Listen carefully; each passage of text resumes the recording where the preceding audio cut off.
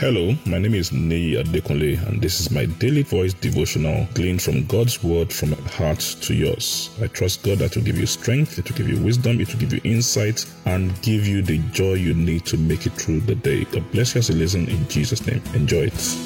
A beautiful day to you in the name of Jesus. We thank God for His grace. We are still talking about mastering time from God's perspective. Mastering time from God's perspective. And it's important we understand it. If you're going to master time, we need to know what time is from God's perspective. Number one, understand this, settle it in your heart. God is not subject and limited by time. God is outside time. God created time. He originated time and put man in time.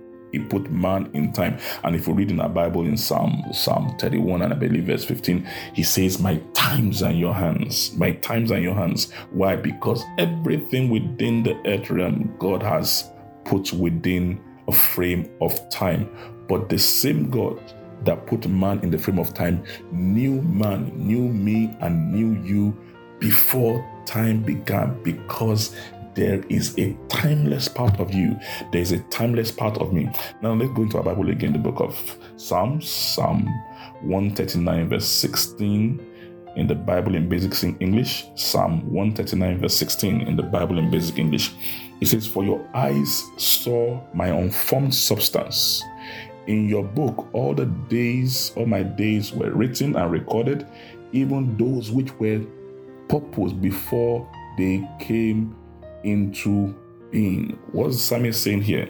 He was talking about his two parts that we need to understand if we are going to master time, that there is an eternal part, an intangible part of man. We'll call that part the spirit and soul. Is intangible, is timeless. He said, God, you knew this part of me. You knew this part of me. And while this part of me was with you in heaven, you scripted, you planned, you recorded in your book a part of me that we bound in time, and you wrote everything out.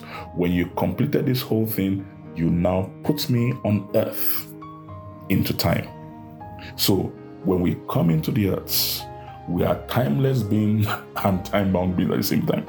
Sounds very confusing. And that's the time tension, that there is an eternal part of man. There is a spirit soul that is eternal, that will never die, that's not bound by time. And there is a body that is framed within time. And what God has done is that everything we are supposed to accomplish, everything we're supposed to do within time, He has settled in eternity. And how do we master time? By keeping step with God and having a peek into that which He has settled. And that's why it's important that our relationship with God must be intact. If you are going to master the times and seasons of your life, you must be in sync with God. You say, oh, how about people that don't know God? Listen, you can do so many things. And Jesus said that people will say, I did this in your name, I did this in your name, I didn't. And He said, listen, I don't know you. I really don't know you, because what you did has no record from me. And Apostle Paul was writing 1 Corinthians chapter 3, and he said, some people's work would not stand fire because they did things, but God didn't recognize it. So you can do things, and it's absolutely not recognized. Why? Because that's not the way God framed it. So we're not saying people can't do things. We're just saying with eternity in mind, with God's views, does it count? And that's why it's important that everything we do, we need to do it in alignment with that which God has settled in His book. We take our life here, the time-bound part of us, go into the spirits, the part of us that is eternal, that is not time-bound, and take a peek into what the eternal God has settled for us and begin to work it out in time.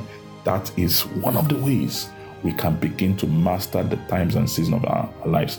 And I pray God will give us deeper insight in Jesus' name. God bless you. Enjoy the rest of your day. I'm sure the word you heard today has been a blessing to you. The way we maximize God's word, the effect of God's word in our life, is by putting it into practice and by sharing it with others. Please ensure you put this into practice and please share it with others. And I trust God that the full benefit of the word will be seen in your life in Jesus' name. Thank you very much and have a wonderful day.